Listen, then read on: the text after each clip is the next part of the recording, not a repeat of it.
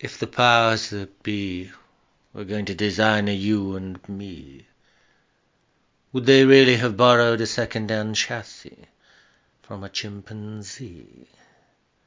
Then there's Adam and Eve in their Eden project, two fruitarians, an apple tree, all filled with some fuzzy logic.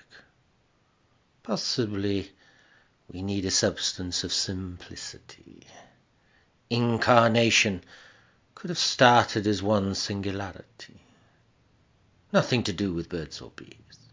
More to do with the virus, similar to HIV. You seem to be a million-year mistake of mongrel mortality. It's all been brought about by some cosmic calamity.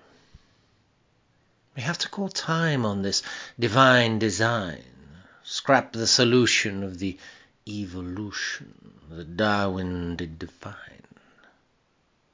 No, it's not easy to see the reason why we came to be. It arrived long ago before the sun or the sea.